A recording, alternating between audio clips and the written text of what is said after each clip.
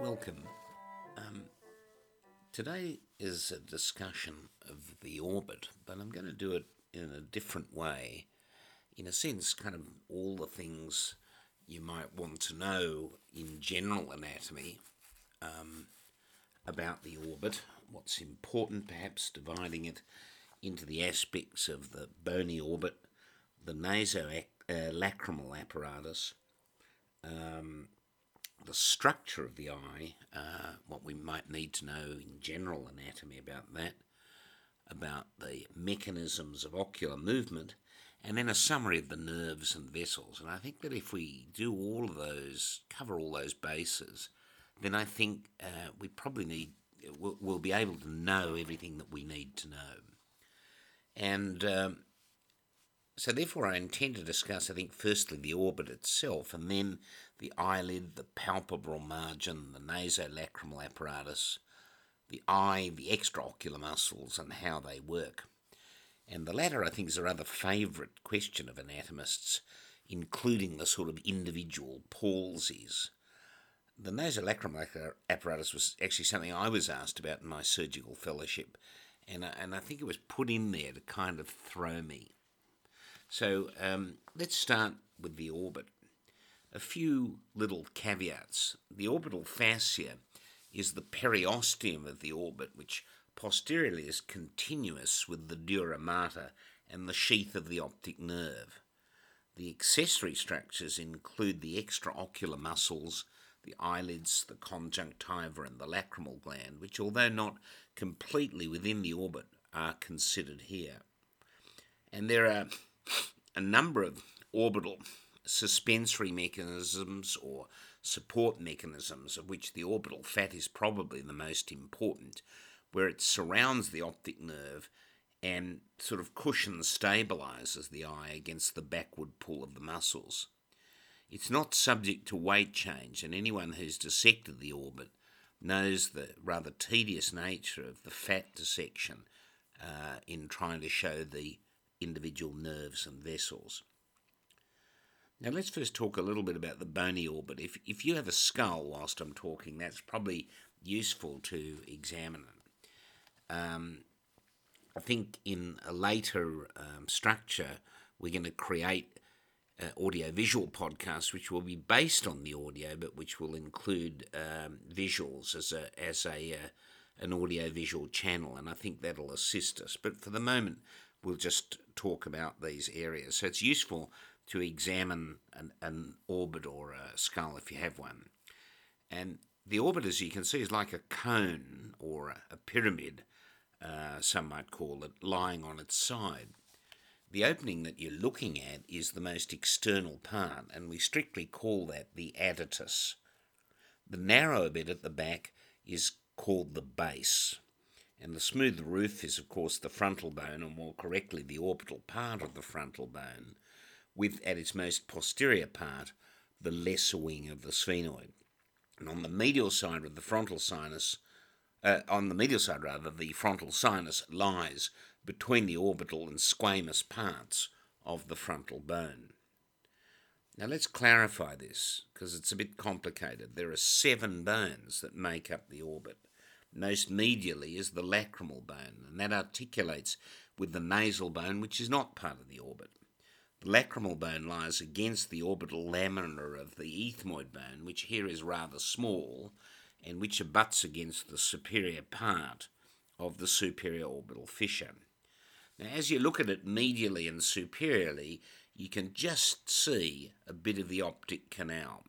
And that larger bone holding the superior orbital fissure, the optic canal, and the peaking inferior orbital fissure is actually all part of the greater wing of the sphenoid. Above, as we've said, is the orbital part of the frontal bone, which forms a large part beyond the superior orbital fissure of the posterior orbital margin. And below is the horizontal extension of the maxilla, and that area fills in the space for the inferior orbital fissure. Filling in the area on the side of the maxilla and forming the lateral orbital margin is the zygomatic bone, which articulates over quite a wide area with the sphenoid.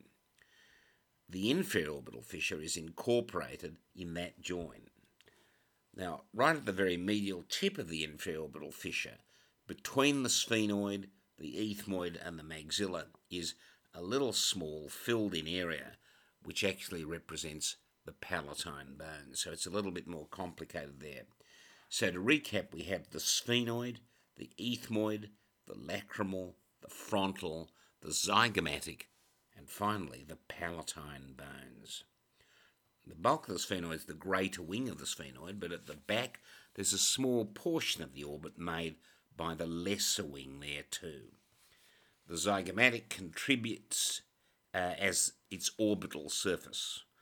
The posterior lacrimal crest can be seen as a vertical ridge on the lacrimal bone, and the lacrimal fossa sits between this and the smaller anterior lacrimal crest, housing in the lacrimal fossa the lacrimal sac. Now, inferiorly, this leads into a groove for the nasolacrimal canal. That's difficult to see on an intact skull. And at the junction of this medial wall and the roof of the orbit lies the anterior and the posterior ethmoidal foraminae between the ethmoid and the frontal bones in the visible frontoethmoidal suture.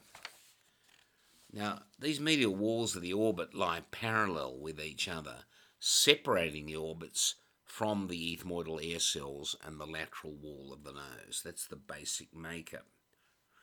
The lateral wall, as I've said, is made up of the zygomatic bone, with just inside the upper bit of the anterior margin, the so-called marginal tubercle of Whitnell, against the greater wing of the sphenoid. And that's a very important little landmark laterally in the orbit. I'll come back to that later. The superior orbital fissure lies between the lateral wall of the roof, effectively the greater and lesser wings of the sphenoid. And as I've said in another earlier podcast, is a means for transmitting structures from the middle cranial fossa to the orbit. That's what the superior orbital fissure is there for. The inferior orbital fissure diverges from the medial end of the superior orbital fissure between the lateral wall and the floor. In other words, between the greater wing of the sphenoid and the maxilla. And so this is really pretty easy in a sense to remember the differences there between the superior and the inferior orbital fissure. The SOF running between the lesser and greater wings of the sphenoid, the inferior orbital fissure running between the greater wing of the sphenoid and the maxilla. And the inferior orbital fissure leads into the pterygopalatine fossa, which we've considered in an earlier podcast, and hence into the infratemporal fossa. The lateral wall separates the orbit from the temporal fossa, which we've also covered, and which lies in front, and I guess posteriorly, the middle cranial fossa, as I've already mentioned. Now, this lateral wall actually slopes at about 45 degrees to the sagittal split plane, and the two lateral walls are therefore of the orbits are at about right angles to one another. So it's just the disposition of the orbit, or the cone of the orbit, from the base to the antitus. The floor is, of course, the orbital surface of the maxilla, which is grooved by the infraorbital foramen, completely laterally in front by the zygomatic bone, and posteriorly, as I've already stated, by a small orbital process of the palatine bone. You remember that that bone lies on its side with a horizontal and a vertical plate, and coming off that vertical plate is the lateral orbital process, which is the bit we're talking about here, and medially a little sphenoidal process. Okay? Now, for interest, one of the ways of dissecting the orbit is to chip through the thin ridged orbital part of the frontal bone in the anterior cranial fossa. That's an easy way, it's fairly thin bone. And if you do that, you can extend into the mucoperiosteum of the ethmoid air cells medially, and occasionally the frontal sinus, which can encroach at the front. And backwards, if you take off the free edge of the lesser wing of the sphenoid, but leaving its most medial bit, which is the optic canal that leads back towards the anterior clinoid processes. If you do that, you'll actually see the superior orbital fissure perfectly. And we'll discuss the ethmoid air cells in a podcast on the nose and nasopharynx a bit later on. But here we can see the multiple thin-walled cavities, if we approach it this way, of the ethmoidal sinuses, which occupy the whole of the ethmoid labyrinth between the orbit and the upper part of the cavity of the nose. And these form three groups, of which the anterior and the middle empty into the middle meatus, with the posterior emptying into the superior meatus.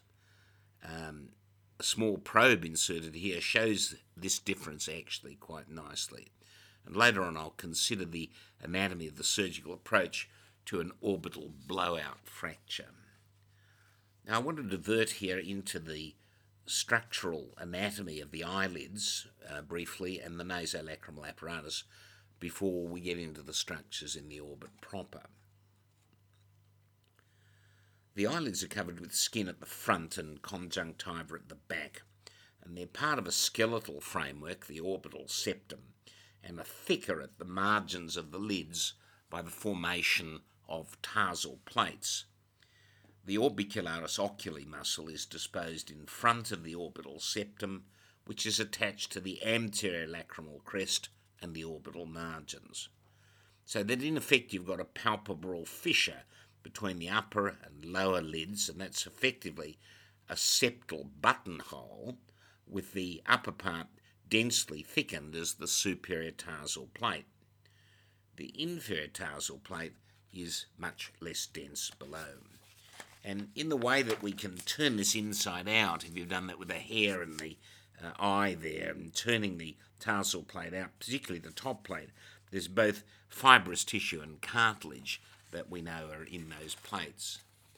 Medially, the buttonhole of the palpebral fissure through the orbital septum is thickened as a specialised medial palpebral ligament, and it anchors those tarsal plates to the anterior lacrimal crest, with a corresponding lateral tarsal plate much thinner, fusing with a lateral palpebral raphe within the orbicularis oculi muscle, and which attaches to the lateral marginal tubercle of the zygomatic bone, which we've already mentioned before, the tubercle of Whitnall, Whitnall.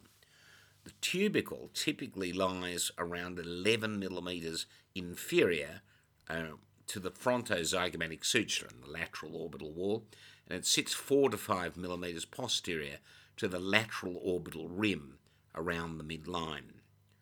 The tubercle is an attachment. I like to think of the 4 L's in one way to think of it, but it attaches the lateral rectus check ligament, the suspensory ligament of Lockwood, the lateral palpebral ligament, and the levator aponeurosis. So it's got a 4L attachment. That's one way of looking at it.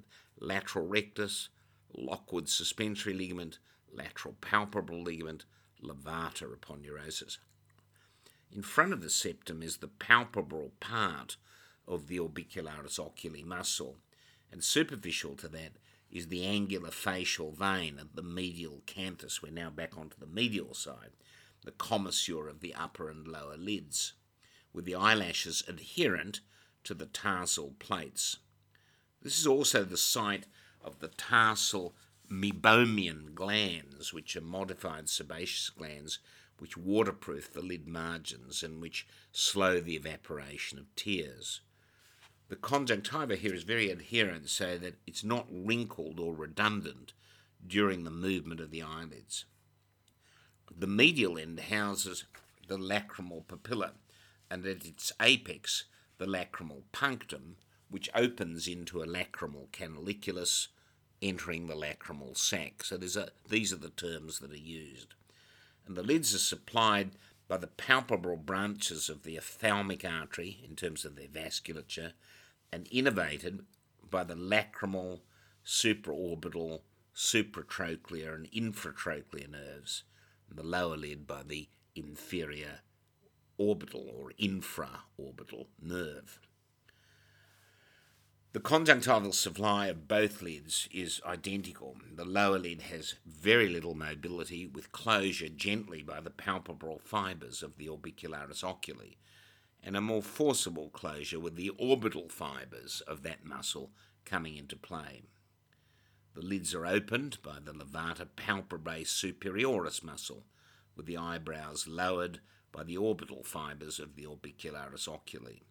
And these sort of sun visor effects, if you think of them that way, can be approximated by the function of the corrugator superciliar muscles. So there's some little bit of muscular redundancy. The transparent conjunctiva is attached to the sclera at the corneal margins, and it's reflected onto the inner surface of the eyelids and firmly attached to the tarsal plates. Some have considered a sort of fold here medially, which they call the plica semilunaris, as the homologue of a third eyelid of the so-called nictitating membrane of some animals.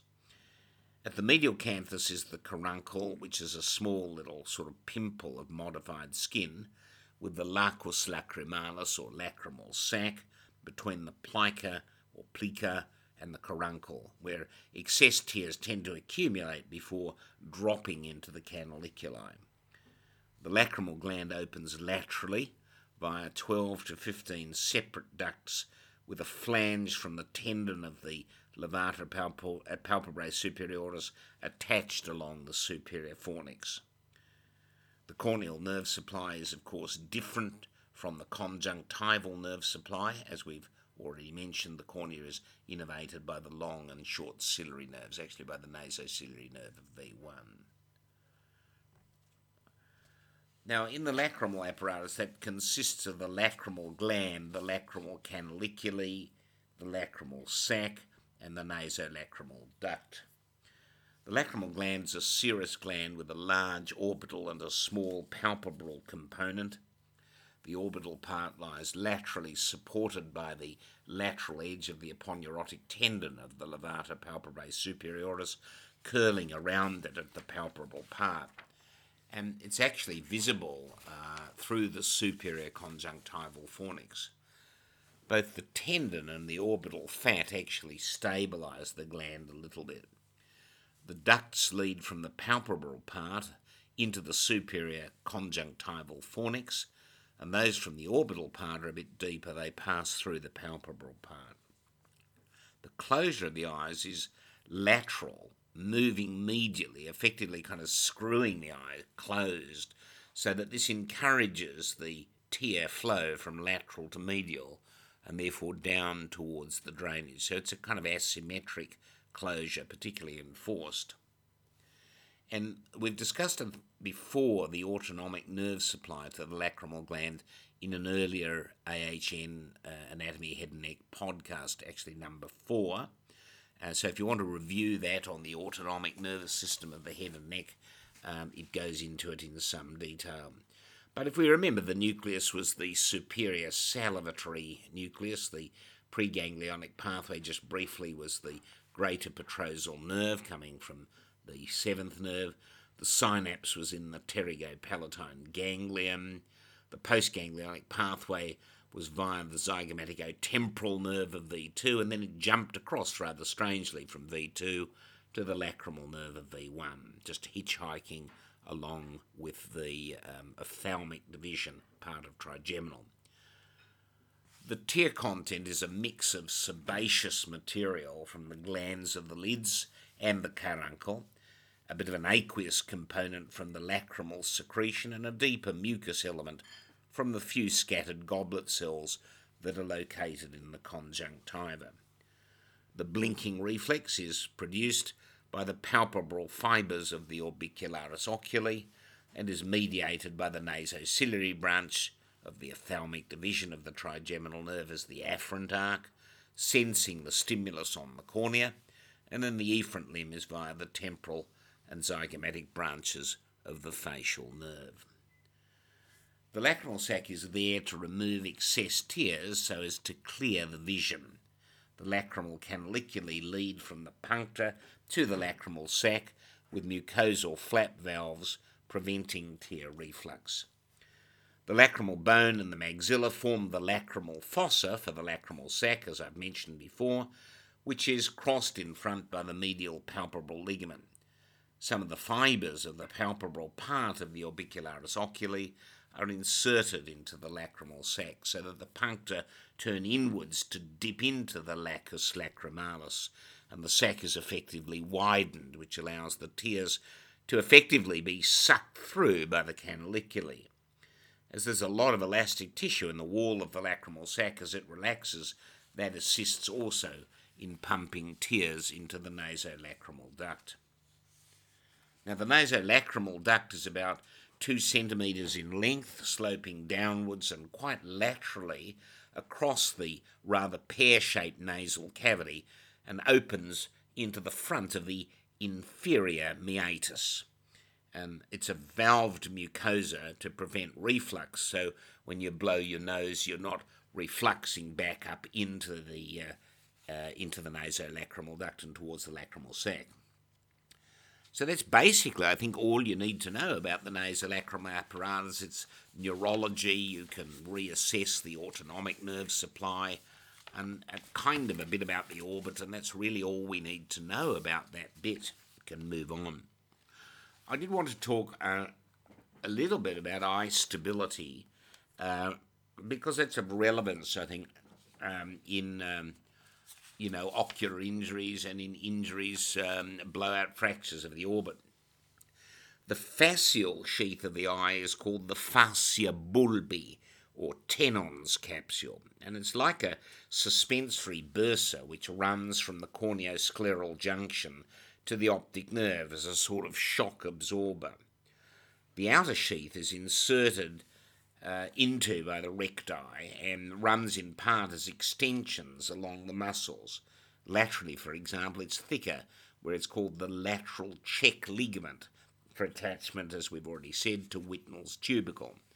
On the medial side, over the medial rectus, it forms the medial check ligament, which adheres to the posterior lacrimal crest. So these are just anchoring the eye, they're fascial thickenings.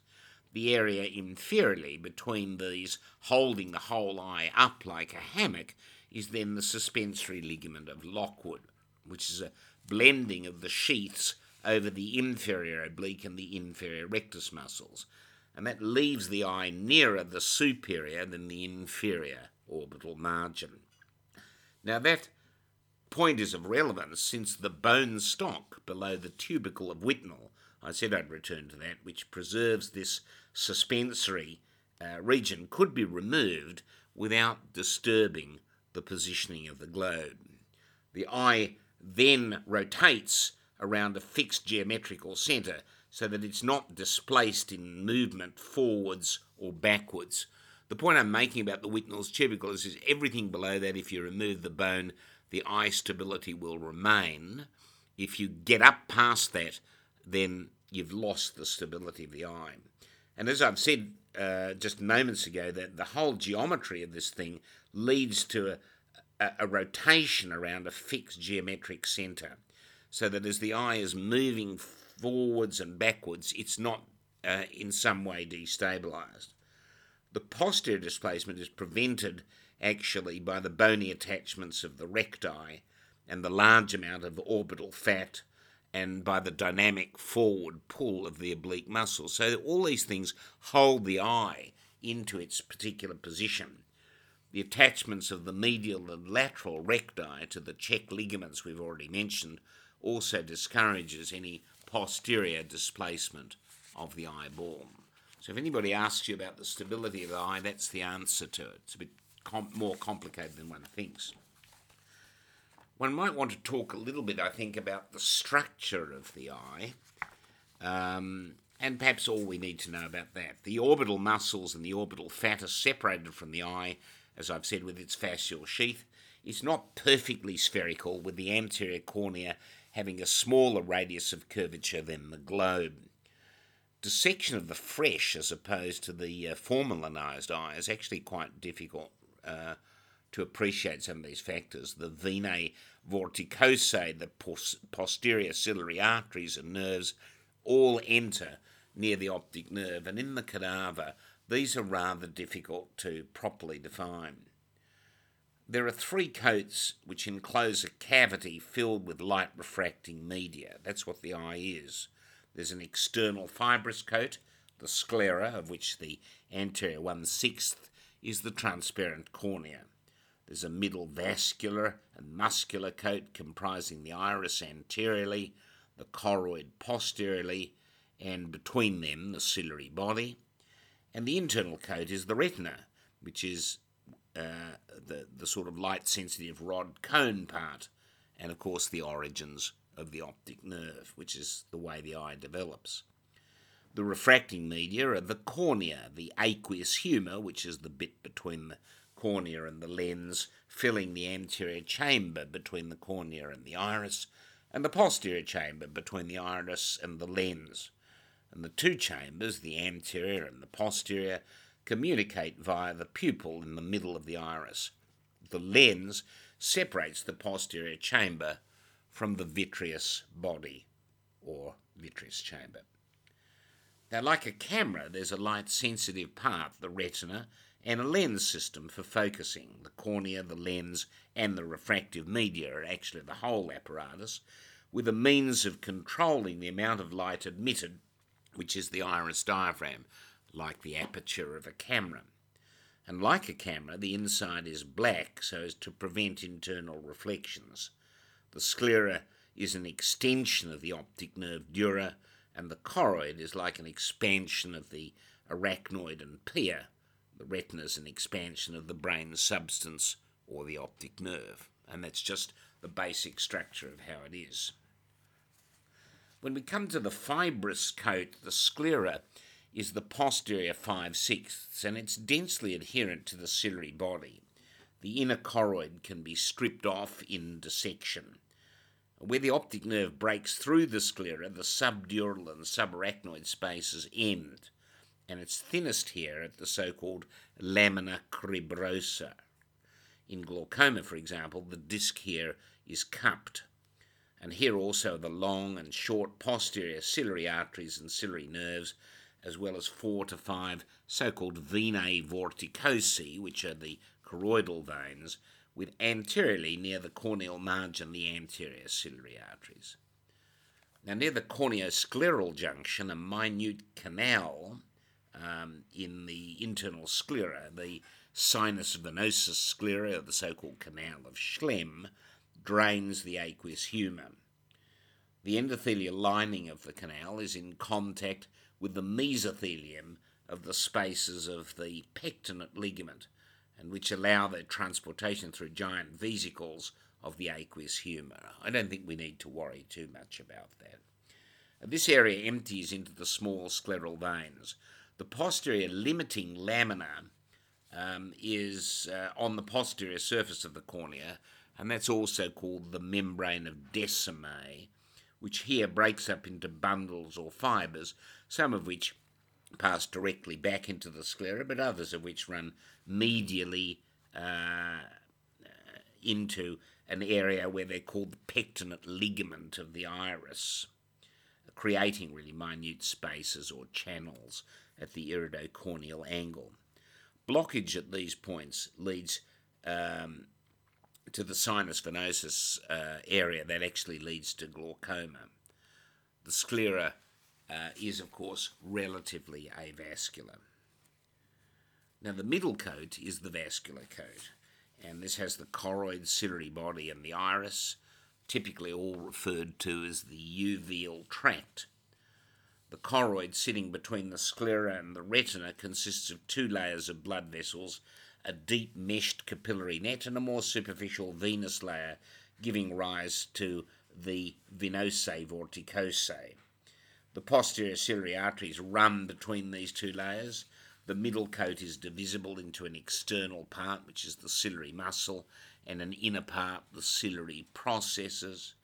And the ciliary involuntary muscle is arranged as the radiating and the circular fibres, with the former arising from the deep part of the sclera close to the cornea and radiating posteriorly, and the latter that lie a bit more deeply as discrete bundles of muscle close to the peripheral margin of the iris. I think that's probably small print that we don't need to worry about unless somebody's doing ophthalmology.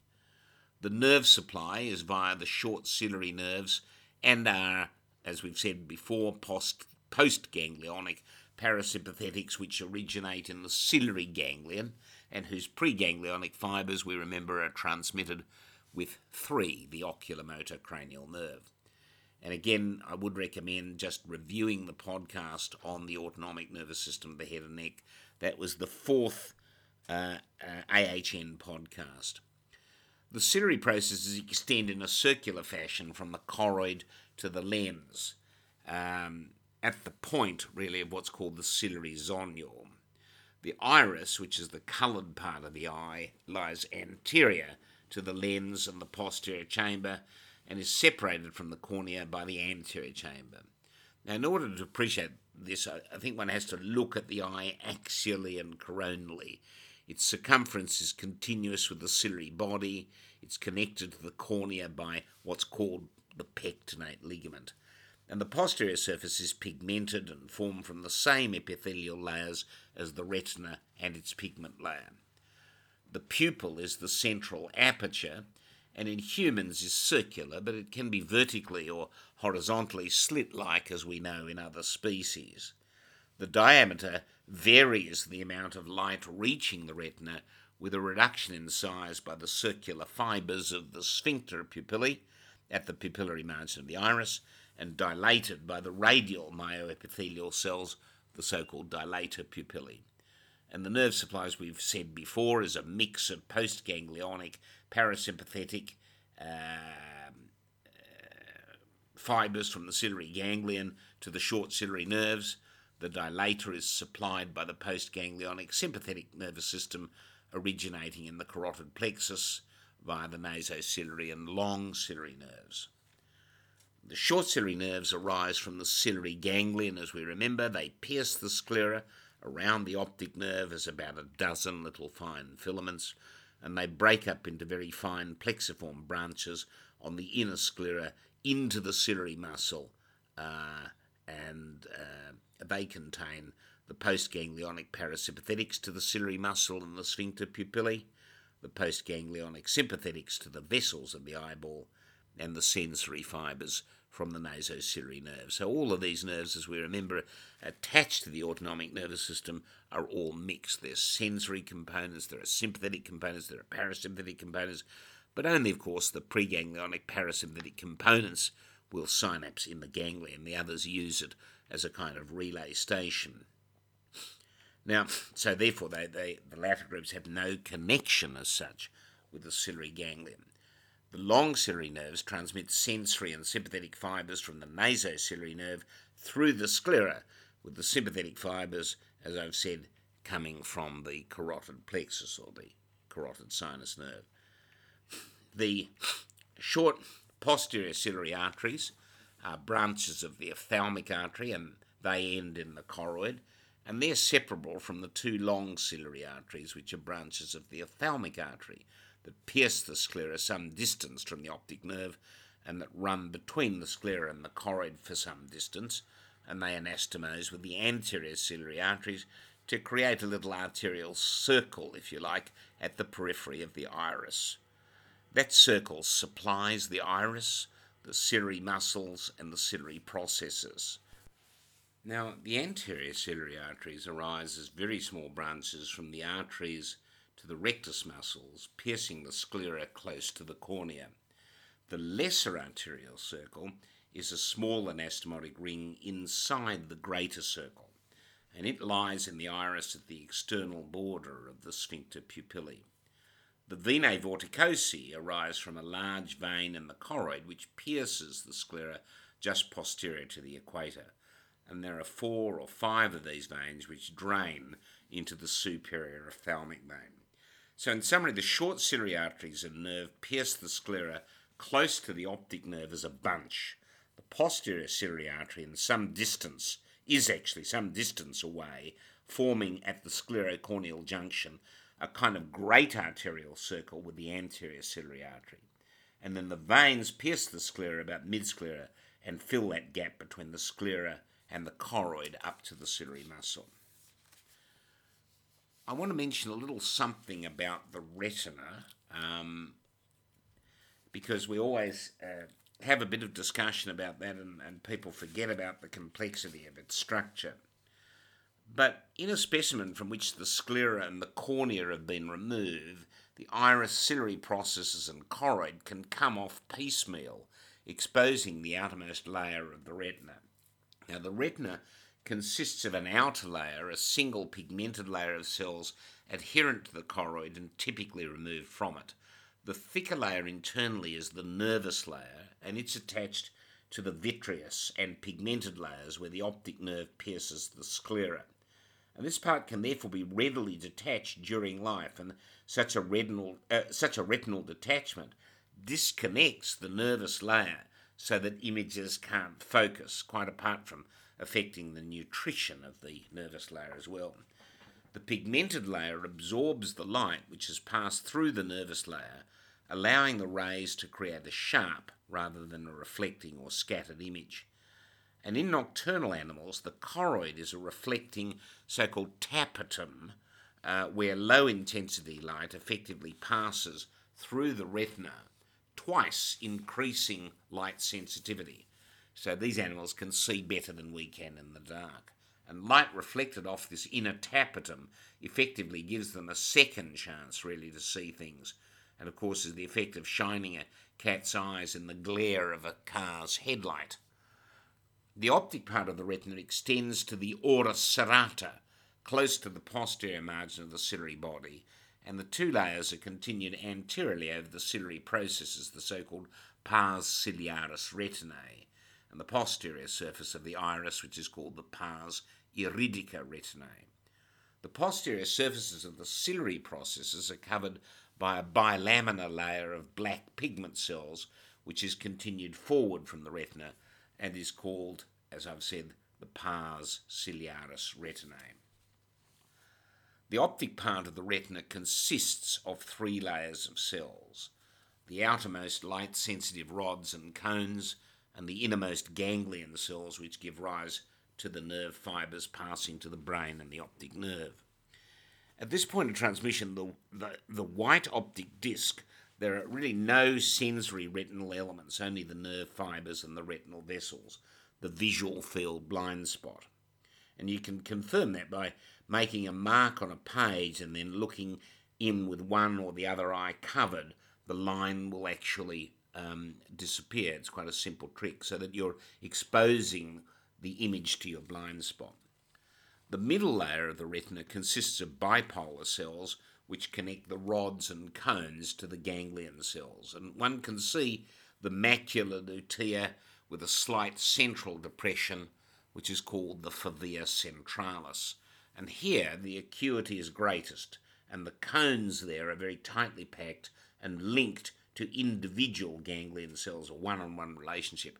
The outer retinal layer receives some choroidal blood supply, but the central artery of the retina reaches this area via the ophthalmic artery of the optic disc, with the central vein dividing into superior and inferior branches, and then larger temporal and smaller nasal arterioles run to the ora serrata, but there are no anastomoses there. So in effect, this is an end vessel. The central retinal vein pierces the meningeal sheaths of the optic nerves and the subarachnoid space and makes its way back into the superior ophthalmic vein. So you've got an end artery in the central retinal artery. The vitreous abuts on the retina, the ciliary processes and the lens, forming the so-called hyaloid fossa on its anterior surface and filling 4/5 of the eyeball volume.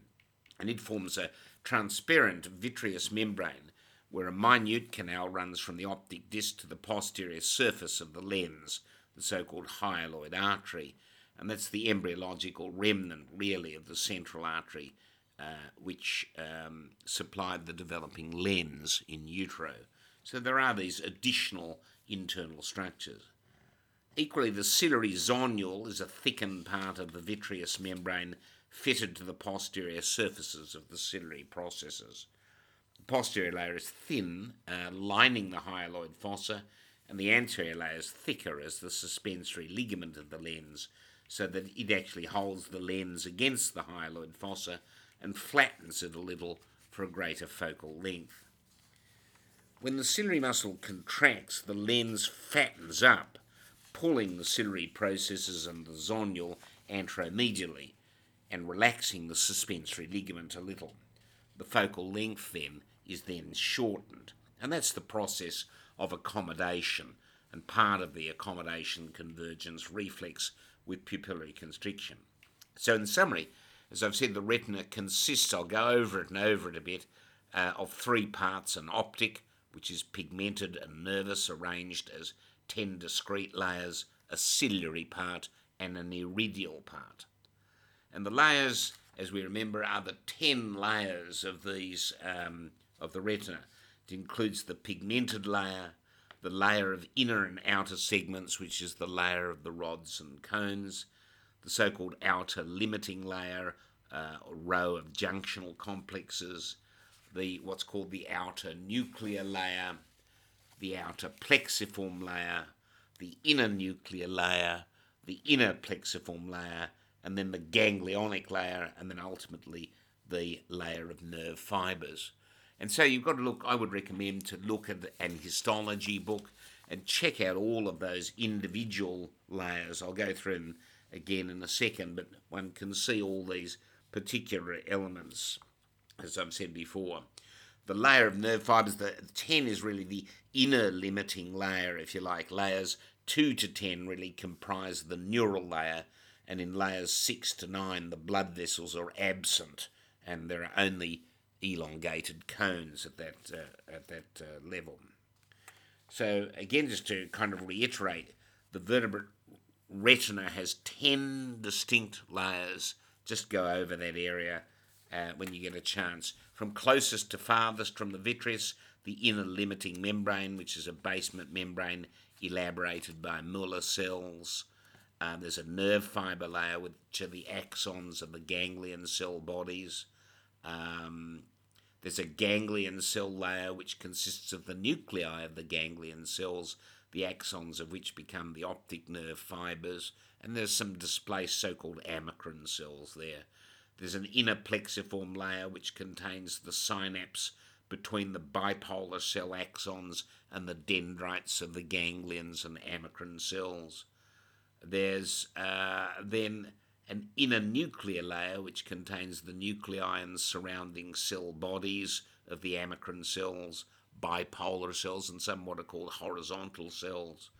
The sixth layer is then the outer plexiform layer, which are projections of the rods and cones ending in the rod spherule and the cone pedicle respectively, and they make synapses with the dendrites of bipolar cells and horizontal cells.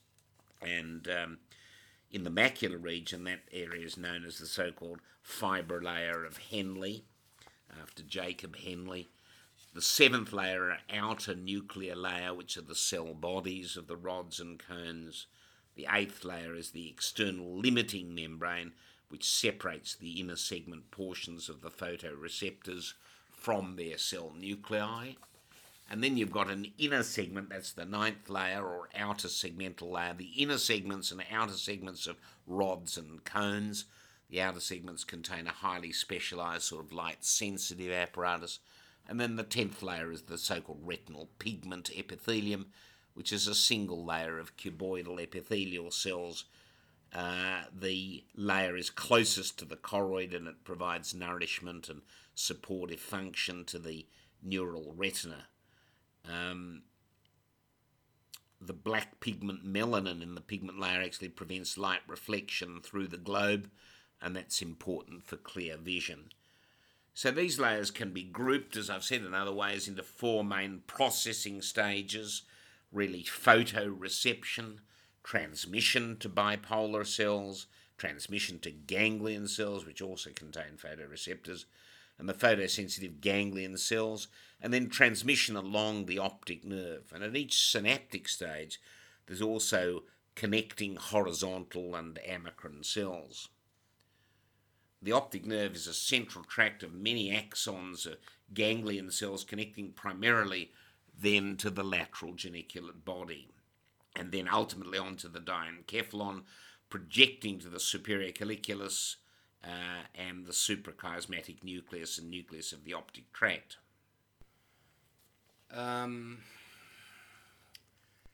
So therefore, in adult humans, the retina contains about 7 million cones and about 100 maybe to 150 million rods. And the disc, as part of the retina called the blind spot, lacks these photoreceptors located in the optic papilla, where the optic nerve fibres leave the eye, appearing as a kind of oval area on ophthalmoscopy. Temporally to that is the macula. As I've said, at the centre is the fovea, which is the area of sharp or central vision, which is actually less sensitive to light because of its lack of rods. And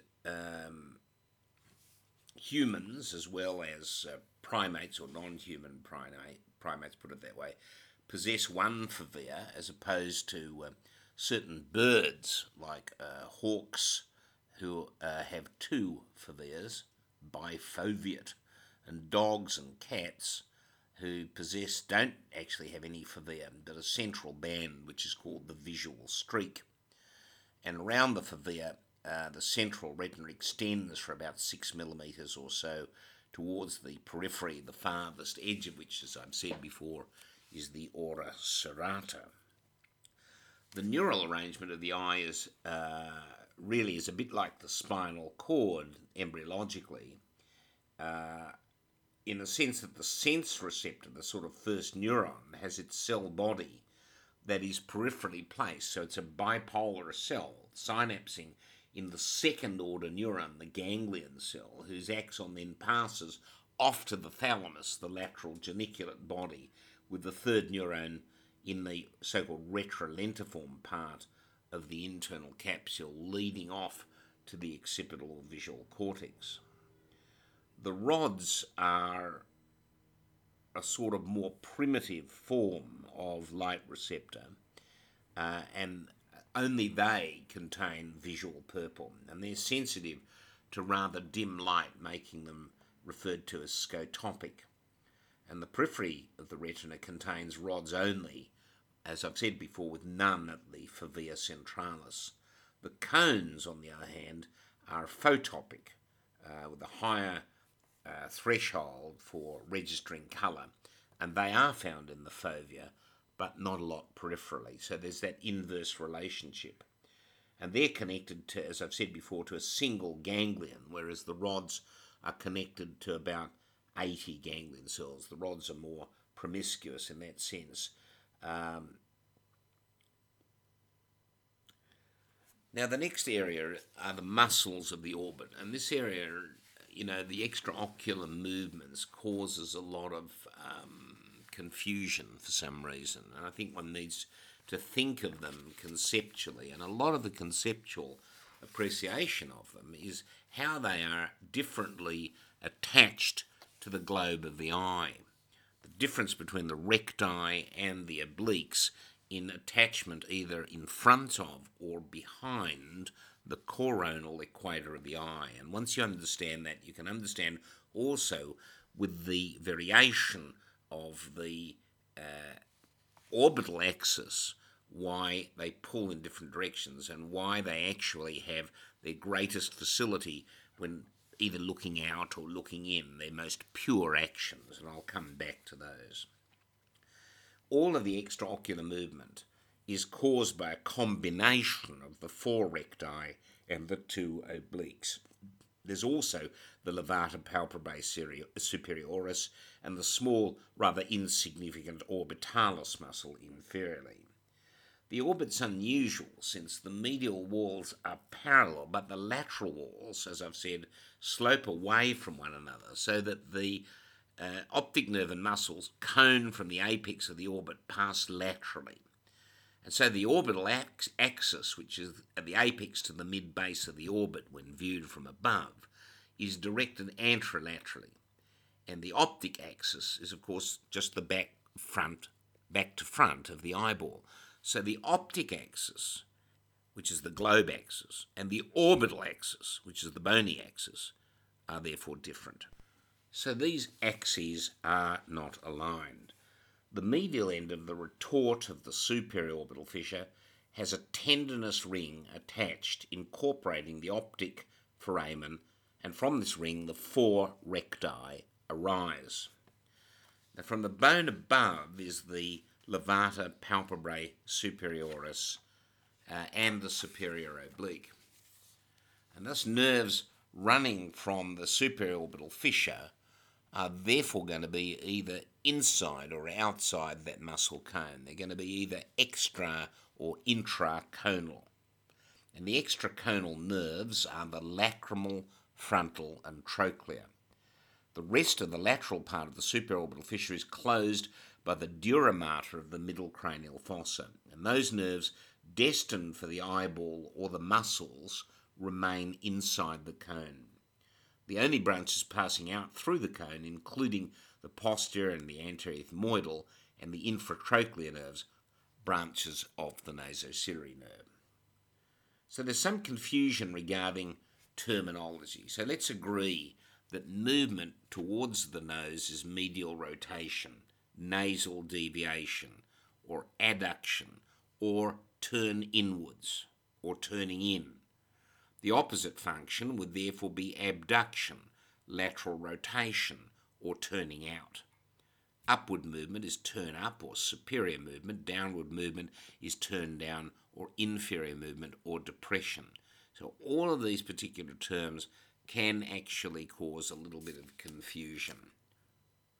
The levator palpebrae superioris, just to get this one off, arises from the undersurface of the lesser wing of the sphenoid. It's a flat-rimmed muscle with the thick frontal nerve lying on it, and it runs as a sort of ribbon-like crescentic horn anteriorly, and it attaches to the superior tarsal plate and to the skin of the upper eyelid as a flange penetrating the orbital septum, as well as attaching really to the superior fornix of the conjunctiva. The smooth muscle component is thin and it lies deep to the tendon, passing into the upper tarsal plate. The muscle is innervated by the superior division of the oculomotor nerve, entering the lower part on the medial side of the muscle or by piercing the superior rectus. The sympathetic fibres to the visceral element of muscle have their cell bodies in the superior cervical ganglion. So for some reason, this has both a somatic and a visceral nerve supply, both somatic and smooth muscles. The muscle opens the eye and elevates the upper eyelid. The intact sympathetic system does not compensate for somatic loss, so that in a third nerve palsy, there's complete ptosis, and in Horner's syndrome, only partial ptosis. So if you remember just going back into the autonomic nervous system, Horner's syndrome is the sympathetic takeout cervical sympathectomy. Of course, seventh nerve palsy is not associated with ptosis. It fails to screw the eye up. So these are the different sort of neural assessments of the eye. The next is the superior rectus muscle, and this comes from the upper part of the tendinous ring as well as from the dural sheath of the optic nerve, passing beneath the levator palpebrae superioris to be inserted into the upper sclera anterior to the coronal equator of the eye. That's important. The insertion of the recti is particularly important. I'm going to discuss that specifically in terms of ocular movements. The medial rectus arises from the medial aspects of the tendinous ring and also the dural sheath of the optic nerve, passing along the medial wall of the orbit below the superior oblique muscle to be inserted into the medial sclera, again anterior to the coronal equator of the eye. The inferior rectus arises from the lower tendinous ring and is inserted into the inferior sclera anterior to the coronal equator of the eye. There is actually an expansion from the sheath which inserts into the inferior tarsal plate. So you can remember all of these muscles because they're relatively the same, some minor differences of each. The lateral rectus arises from the lateral convexity of the tendinous ring and runs like the supraorbital fissure as a sort of C-shaped origin, so that it's longer than the other recti, and there's effectively a kind of upper and a lower head, if you like, of origin, although there's really one continuous curved origin. And it's inserted into the lateral sclera anterior to the coronal equator of the eye, so the lateral rectus is a bit bulkier. The superior oblique medial to the tendinous ring arises from bone, and the bone is the body of the sphenoid, and it passes as a slender tendon under the trochlea, lubricated by a synovial sheath, and then runs backwards under the superior rectus muscle to be inserted into the postero-inferior sclera, but behind the coronal equator of the eye. And that too is important for optimal oblique function. The frontal bone may have a trochlear spine or a fovea at its superior medial or supramedial margin. The inferior oblique also arises from the bone of the floor of the orbit and is the only muscle not to arise from the back of the orbit. It passes obliquely back below the inferior rectus and passes between the lateral rectus and the sclera near the postero-inferior quadrant. And again, it's inserted into the area of the sclera behind the coronal equator of the eye. Now, some like to use this sort of chemical formula. I don't like it, to remember the nerves supplied to the extraocular muscles. So they call it LR6SO4O3, like it's a chemical reaction. And it signifies that the lateral rectus is innervated by the sixth nerve, the superior oblique by the fourth nerve, and the others, the inferior oblique, the inferior, superior, and medial recti, by the third nerve. Well, why the heck not just to remember it, basically? And that is that the superior oblique is innervated by the trochlear nerve, and that the lateral rectus is innervated by the abducent nerve, and all the other muscles are innervated by the ocular motor. It's pretty easy to remember. I think it's just better if you remember them. Because the trochlear nerve decussates in the midbrain, it affects the contralateral superior oblique supply. And I think that's an important point. You don't get sort of isolated trochlear palsies. They're recorded, but it's not common. The medial rectus turns the eye in, but to do so also the superior and inferior recti do the same thing. The lateral rectus turns the eye out, but so do the obliques. So the lateral rectus and medial rectus have very simple actions. They don't have secondary movements. One turns the eye in and the other turns the eye out. So medial rectus in, lateral rectus out. The obliques are a bit more complex because they insert, as I've said, behind the coronal equator of the eye. And so their line of pull passes medial to the axis of rotation of the eye. That is, as their name suggests, they pull obliquely. The superior rectus turns the eye up and in, and the inferior oblique turns it up and out. So these things act in concert. The superior rectus and the inferior oblique act together to turn the eye up, even though the names make it a little bit counterintuitive. You think of sort of inferior oblique as pulling the eye down. That's not the case. So the superior rectus and the inferior oblique act together to turn the eye up.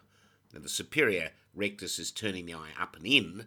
The inferior oblique is turning the eye up and out. And so if we remember that, equally the inferior rectus turns the eye down and in, and the superior oblique down and out. That is, they act together to turn the eye down. So pure up and down movement is the action of the relevant rectus with its oppositely named oblique. Got it? So the elevating action of the inferior oblique or the depressing action of the superior oblique become progressively more pure and hence effective when the eye is turned in. And the more the eye is turned outwards, the less their contribution to that up or down movement. Similarly, the more the eyes are turned out, the purer is the superior and inferior rectus functions to turn the eye up and down respectively. Still got it? It's of course a little more complicated since the obliquity of pull of the muscles produces a kind of wheel-like rotation or torsion on the eye, so that intorsion, which is viewing the right eye moving from 12 to 1 o'clock, is actually produced by the superior rectus and oblique, and extorsion, moving the eye from the 11 o'clock position, by the inferior rectus and the inferior oblique. So they're a little bit more complex in their actions for intorsion and extorsion. And that effect means that when there's actually diplopia in a paralysis of one of the muscles, there is actually an oblique positioning of the second image, and that's why that's the case. Now then, we should understand the effects of ocular nerve paralyses based upon what we now know about the anatomy. There's a characteristic pattern of strabismus or squint and diplopia or double vision.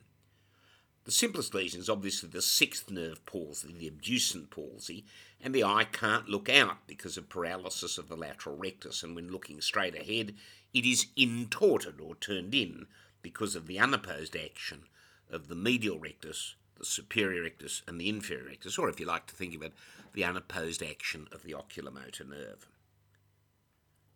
Got it? Still getting it? A fourth nerve palsy is a little bit more complex. When the eye is turned in, it can't look down. So you think here of reading a book or walking down a flight of stairs, which are the difficulties that people present with. They don't say, I've come along with a fourth nerve palsy. They say, I can't read a book. I can't walk down the stairs. The superior oblique normally produces a slight intorsion. So there's a subtle extorsion of the eye because of the unopposed inferior oblique action. Now, often there's a trend by the patient to actually tilt the head towards the opposite shoulder a little to counteract this extortion. In other words, to bring the 11 o'clock in a right nerve palsy up to 12 o'clock, so that the left, say the good eye, intorts to compensate and align for this little oblique diplopia. So it becomes a bit more complex if we think about it. With a third nerve palsy, there's obviously complete ptosis of the lid. So you'll see someone, you've got to actually lift the lid up to look at the eye position and the pupil. So the eye, once you lift the lid up, looks down and out, and that's because of the unopposed lateral rectus and superior oblique actions. The rest, the inferior rectus, the medial rectus, the superior rectus, the inferior oblique, they're all paralysed because it's a third nerve palsy. The diplopia gets better if you look laterally because the lateral rectus is normal, but the eye can't look in or up. And of course, the pupil is what we call midriatic. It's dilated and doesn't react to light or on accommodation because the parasympathetic fibres transmitted in the inferior division of the oculomotor nerve are lost. The consensual reflex in the opposite eye is, as expected, preserved. So if we know all the anatomy about the extraocular movements, we can understand exactly how these palsies clinically present and some of the complex nuances of how they present as well. So I want you to go over that. It means also maybe going over the autonomic nervous system of the head and neck, and we've got obviously the podcasts for that. I want to move now to the nerves and the vessels of the orbit as a kind of summary, if you will. There are 7 nerves traversing the superior orbital fissure: the lacrimal, the frontal, the nasociliary, the trochlear, the abducent, and the superior and the inferior divisions of the oculomotor. We remember that lateral to medial, lazy French tart, sit naked in anticipation, and those are all the kind of mnemonics that we can remember with each letter representing a nerve. The infraorbital and zygomatic branches of V2 pass from the pterygopalatine fossa to the orbit via the inferior orbital fissure. The frontal and infraorbital nerves are cutaneous, using the orbit as a transit. These are just summaries. The infraorbital nerve with the infraorbital artery supplies the maxillary sinus and some of the upper teeth. The zygomatic nerve enters the zygomatico-orbital foramen as the zygomatico-temporal and the zygomatico-facial before it has a communicating branch to the lacrimal, as we remember, for the lacrimal gland. The optic nerve is accompanied by the ophthalmic artery, which is below and lateral to the nerve. It's covered with an extension of pia and subarachnoid and dura. It's crossed from lateral to medial by the ophthalmic artery, the nasociliary nerve and the superior ophthalmic vein. The ciliary ganglion is a bit lateral to the optic nerve with the surrounding short ciliary nerves and veins. The intracranial portion of the optic nerve is supplied by the anterior cerebral artery, with a posterior 2 centimetres in the orbit receiving a branch from the ophthalmic artery, and the anterior 1 centimetre supplied by the central artery, the end central artery of the retina. Nerves outside the cone of muscles that are extraconal are the lacrimal, frontal and trochlear. The lacrimal is the most slender, runs on the lateral border of the lateral rectus muscle, supplied, as we know, from the zygomatic nerve, and it supplies periosteum, pierces the orbital septum, is cutaneous for the outer upper eyelid, and it's accompanied by the distal lacrimal artery and supplies the fornix of the conjunctiva.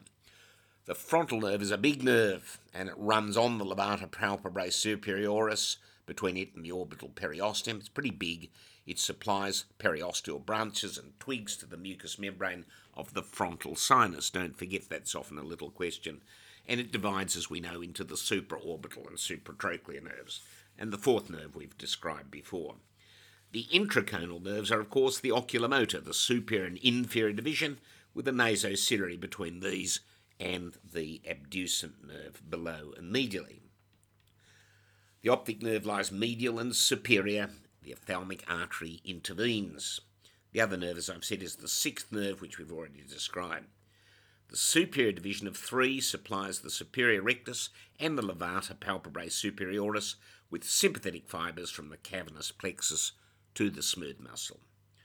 The inferior division of 3 is larger, with the nerve to the inferior rectus, medial rectus passing below the optic nerve, and then it becomes the nerve to the inferior oblique, which is the longest of the muscular nerves within the orbit. And it runs along the lateral aspect of the inferior rectus, and from here there's also a little parasympathetic route, as we recall from the inferior division of the oculomotor, that runs to the ciliary ganglion. The nasociliary nerve actually changes its name twice, officially, if you like. It becomes the anterior ethmoidal nerve, leaving the orbit, and then becomes the external nasal nerve. And as a main nerve, it crosses the optic nerve with the intervening ophthalmic artery, passes medially then between the superior oblique and the superior rectus, so it sort of arches over the optic nerve, and then it becomes the anterior ethmoidal nerve by entering the anterior ethmoidal foramen, where it lies in the roof of the ethmoidal labyrinth, and it enters the nose at the side of the crista galli. And before entering the foramen, the nasociliary gives off the infratrochlear nerve, just below the trochlea, that's why it's named so, with a small accompanying artery that supplies a bit of the periosteum and also supplies the lacrimal sac, a bit of the conjunctiva, and passes above the medial palpebral ligament to be distributed to the skin of the upper lid and the bridge of the nose, that very medial part of the upper lid. And these things are useful to know when you're putting in local anaesthetics to remove little lesions or to repair little lacerations for local blocks. In the cone of the muscles, the nasociliary gives off a number of branches. The most distal is the posterior ethmoidal nerve, which leaves the cone with a small artery beneath the superior oblique, and it supplies the posterior ethmoidal and sphenoidal sinuses. The sensory route of the ciliary ganglion actually leaves the nerve at the fibrous ring, and the long ciliary nerves then pierce the back of the sclera. Usually there are a couple in number, and they're medial to the leash of short ciliary nerves. The long ciliary nerve, you'll remember, carries the sympathetic fibres, which the nasociliary has picked up from the cavernous plexus, and those have cell bodies in the superior cervical ganglion, and they are motor to the dilator pupillae. And so that's the wide-eyed pupil in the fight-flight reaction. There are a few sensory fibres that also supply the cornea, and those obviously have cell bodies in the trigeminal ganglion. We've actually discussed the ciliary ganglion before, and I think you should again review the autonomic nervous system of the head and neck to recap. We remember it's a little minute ganglion, only about 1 or 2 millimetres in diameter. It lies on the lateral side of the optic nerve, just in front of the ophthalmic artery, about a third of the way from the apex of the orbit to the back of the eye, so that helps in knowing roughly where it will be in the dissection. It's got 3 roots, and they enter posterior. There's a sensory root, which, as I've said, is already a branch of the nasociliary nerve, and that supplies the eye and the cornea and the sclera and the iris and the ciliary body, but it doesn't supply the conjunctiva. Division of that root abolishes the corneal reflex, but not the conjunctival reflex. The sympathetic root is a branch from the cavernous plexus, and it has vasoconstrictor fibres to the vessels of the eye. The cell bodies, as we've already just said, are in the superior cervical ganglion. And the parasympathetic root, of course, leaves the nerve to the inferior oblique, and its synapses in the ciliary ganglion, and that comes from cell bodies, we remember, in the Edinger-Westphal nucleus. And those little cell bodies are in the midbrain. They're surrounding the oculomotor nuclei as well. So that explains why there's an interaction with oculomotor function. The branches of the ciliary ganglion, of course, are the short ciliary nerves. There are up to about a dozen of those, and each nerve contains, of course, fibres from all of the 3 roots. It's a mixed nerve like the pterygopalatine ganglion. It's got sensory and autonomic components running through it, and parasympathetic and sympathetic components running through it. And these nerves, with all their 3 roots, pass out of the ganglion, and they pierce the back of the sclera around the optic nerve running in the suprachoroidal space. Most postganglionic fibres actually supply the muscle of the ciliary body for accommodation, and there's only about 3% of them which actually supply the sphincter pupillae. They've got about 50 motor units, so there's only a very small supply for pupillary constriction. Sensory and sympathetic fibres supply the cornea, iris and ciliary body, and both the long and the short ciliary nerves carry sensory fibres from the cornea, but only the short ciliaries are concerned, as we've said, with pupillary constriction and with accommodation. Now, if we're summarising the vessels of the orbit, the ophthalmic artery, as we recall, is a branch of the internal carotid artery, and that's given off as the vessel emerges from the cavernous sinus, or from the roof of the cavernous sinus, and the ophthalmic passes with the optic nerve above it, as I've said, in a little tubular dural prolongation, and it's typically got about 10 branches, which accompany all of the branches of the nasociliary, frontal and lacrimal, supplying the ethmoidal air cells, the lateral wall of the nose, the outer nose or external nose, the eyelids, the forehead, and at these places its branches anastomose, at least in theory, with the external carotid artery branches from the maxillary, facial and superficial temporal. And the 2 terminal branches of the artery are then actually the supratrochlear and the dorsal nasal. So all of these little 10 branches of the ophthalmic artery follow all of the nerves, and so therefore you can include the anterior ethmoidal artery, the posterior ethmoidal artery, the lacrimal artery, the supraorbital artery, the supratrochlear artery, the short ciliary, long ciliary, dorsal nasal, infratrochlear, and not to forget that last one, the central artery of the retina, and I guess the posterior ciliary arteries of the choroid. So these are all the branches. I don't know if that's 10 or not. Let's see, count 1, 2, 3, 4, 5, 6, 7, 8, 9, 10, actually 11 if you include the posterior ciliary. So again, all the branches that we've mentioned, anterior ethmoidal, posterior ethmoidal, lacrimal, supraorbital, supratrochlear, short ciliary, long ciliary, dorsal nasal, or you could call it external nasal, infratrochlear, and not to forget the central artery of the retina. If you want to include the posterior ciliary arteries, you can. The last 2, that's the posterior ciliary and the central artery of the retina, have no anastomoses. And I think that's the problem I've had with my eyes, is an occlusion of the posterior ciliary to create an anterior ischemic optic neuropathy. I think I've got that particular problem.